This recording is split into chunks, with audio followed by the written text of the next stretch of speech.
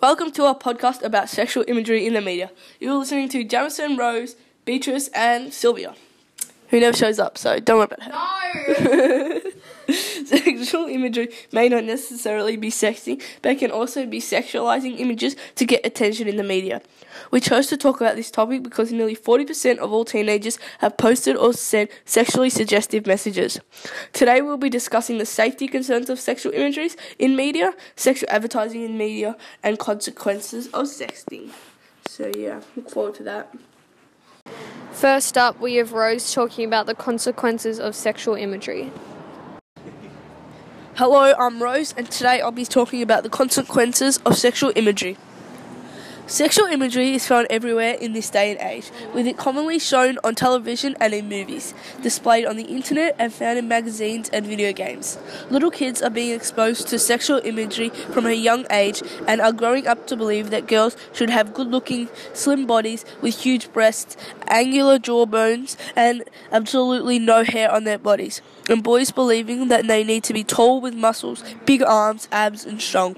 But realistically, this is having negative consequences, and children are suffering even more in areas of body confidence, ambitions, low self-esteem, sexual harassment, abuse within teen relationships, and views on sexual violence.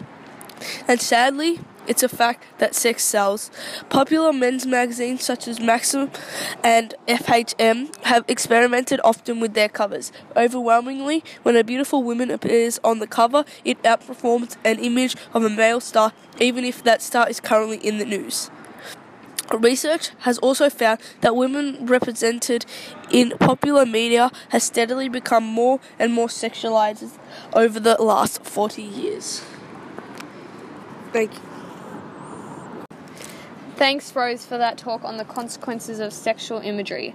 Next, we will be talking to Beatrice about advertising connected to sexual imagery through media. I will be talking about sexual imagery in the ads that we see every single day, okay?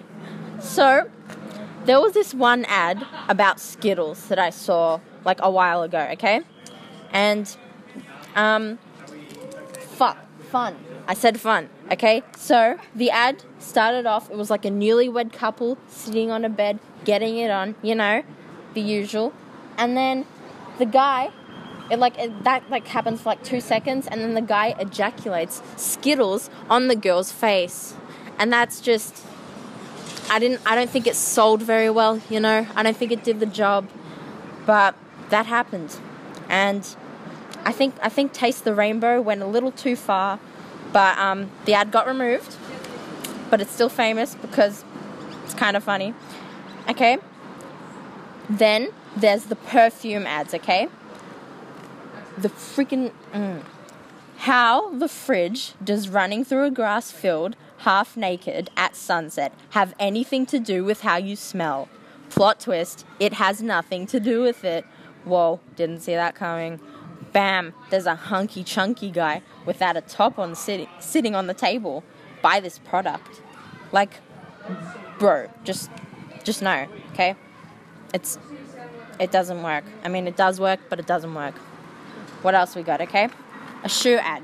A female shoe ad. Adult female shoe ad. Adult female wearing shoes for the shoe ad.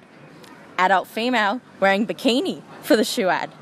Adult female wearing bikini for the shoe ad, even though it has nothing to do with the shoes.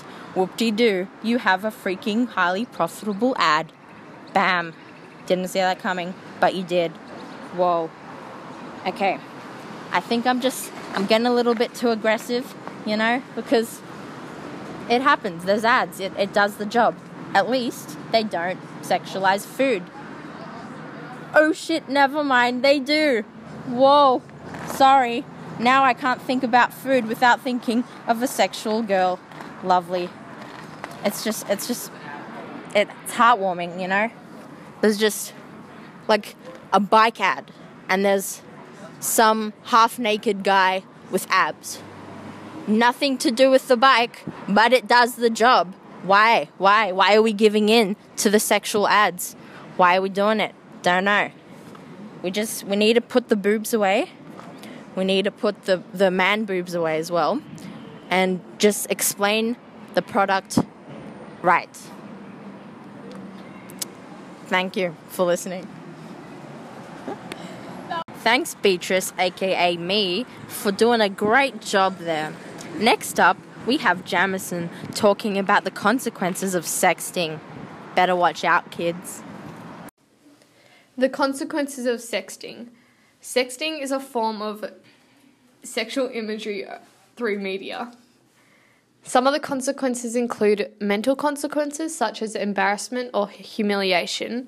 It could weaken or dissolve friendships. There could be legal consequences involved, such as the risk of getting charges for child pornography.